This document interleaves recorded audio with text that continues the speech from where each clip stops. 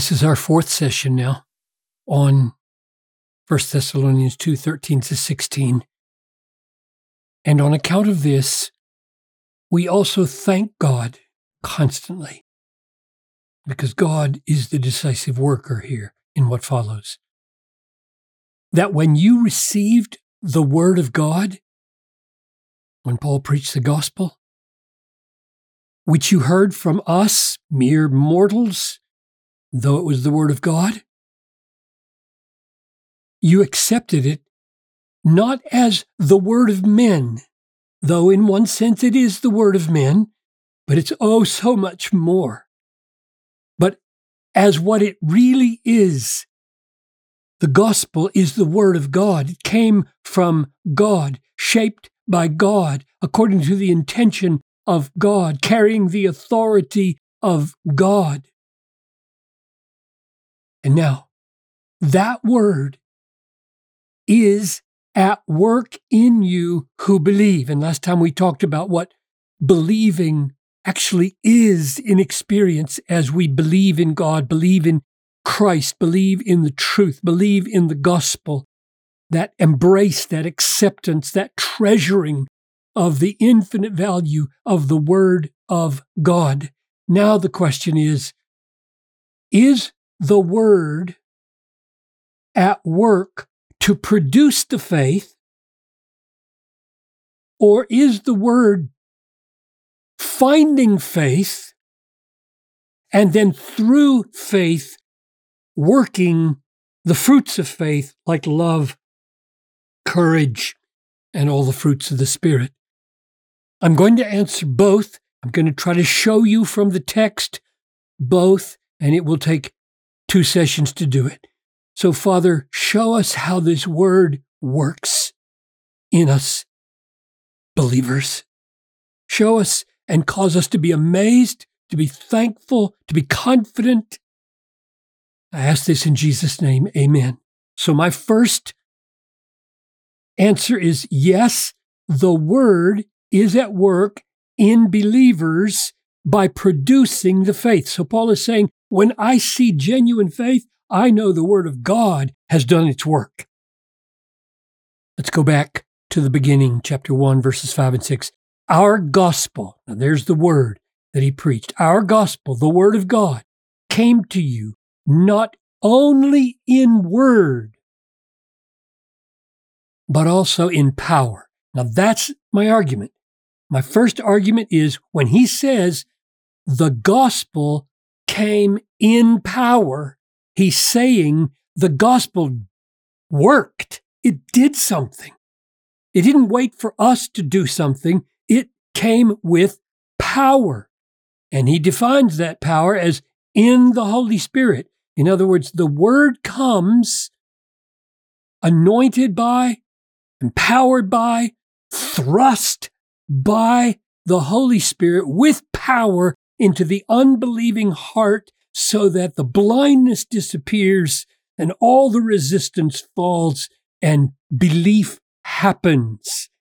So my argument here is that the gospel coming in power and in the Holy Spirit produced in them these things. So we will get to that next time. They became imitators of the Lord, for you received the word in much affliction. They had much courage, and joy abounded, and lots of fruit came from this faith. But the gospel came with power of the Holy Spirit to produce the faith. We know this from the simple statement over in Romans. Faith comes from hearing, and hearing through the word. So the word produces the hearing produces the faith. That's Paul's understanding of his preaching.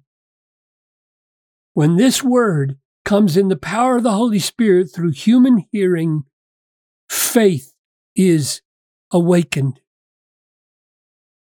Here's another example of it in 2 Thessalonians 2.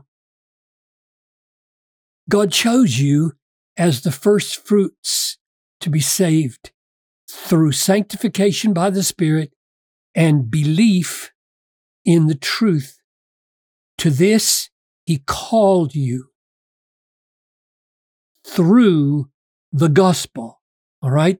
Now, I'm going to ask you to go back a couple of sessions and remember this at the end of this paragraph 2, 9 to 12. God who calls you into his own kingdom and glory. And I argued that the calling here is not an invitation to take it or leave it, but rather a work of God by which he secures our taking it, our receiving it. The call of God here is the creation of faith. So when you go back to see that that call came through the gospel, I'm concluding the gospel, the word of God, was at work in them to give them the faith that they had, because that's what the call is. Those whom he predestined, he called, and those whom he called, he justified. All the predestined are called, and all the called are justified, because the calling is not a take it or leave it option. It is a work of God to bring about justifying faith. Let me buttress this argument from Paul with a word from Peter and James. Here's 1 Peter 2, chapter 1, verse 22. You have been born again, not of perishable seed, but of imperishable, through the living and abiding, you could say, the working Word of God. How are we born again? How are we brought to faith? We are born again, called, converted, brought to faith through the living, abiding, meaning active, working Word of God. So I'm arguing that Peter here underlines the truth that when it says the Word of God is at work in you who believe, he means at least it is at work bringing about this belief. And here it is in James chapter 1. Of his, God's own will, he brought us forth. That's the same idea as in 1 Peter, caused us to be born again. He brought us forth, brought us into being as new creatures in Christ, brought us to faith by the word of truth, that we should be a kind of first fruits of his creatures. So in Peter, we are born again through the living and abiding word. And in James, we are brought forth by the word of truth, both of which I think say the same thing that is intended here. The word of God is at work in you who believe. So if you are a believer, if you have authentic saving faith in Jesus Christ, in God, in the cross, in the death, in the blood, in the resurrection, if you have accepted that as the very word of God, not merely the word of man, and it is such a treasure to you that you are willing to suffer for it, if that has happened to you, if that faith exists in you, you may know the word of God did that. Thank God the word of God worked in you, because that's why you're a believer. Now, is that all he means?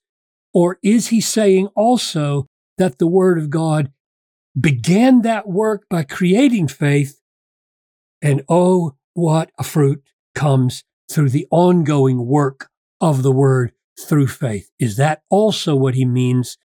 And my next session will answer yes.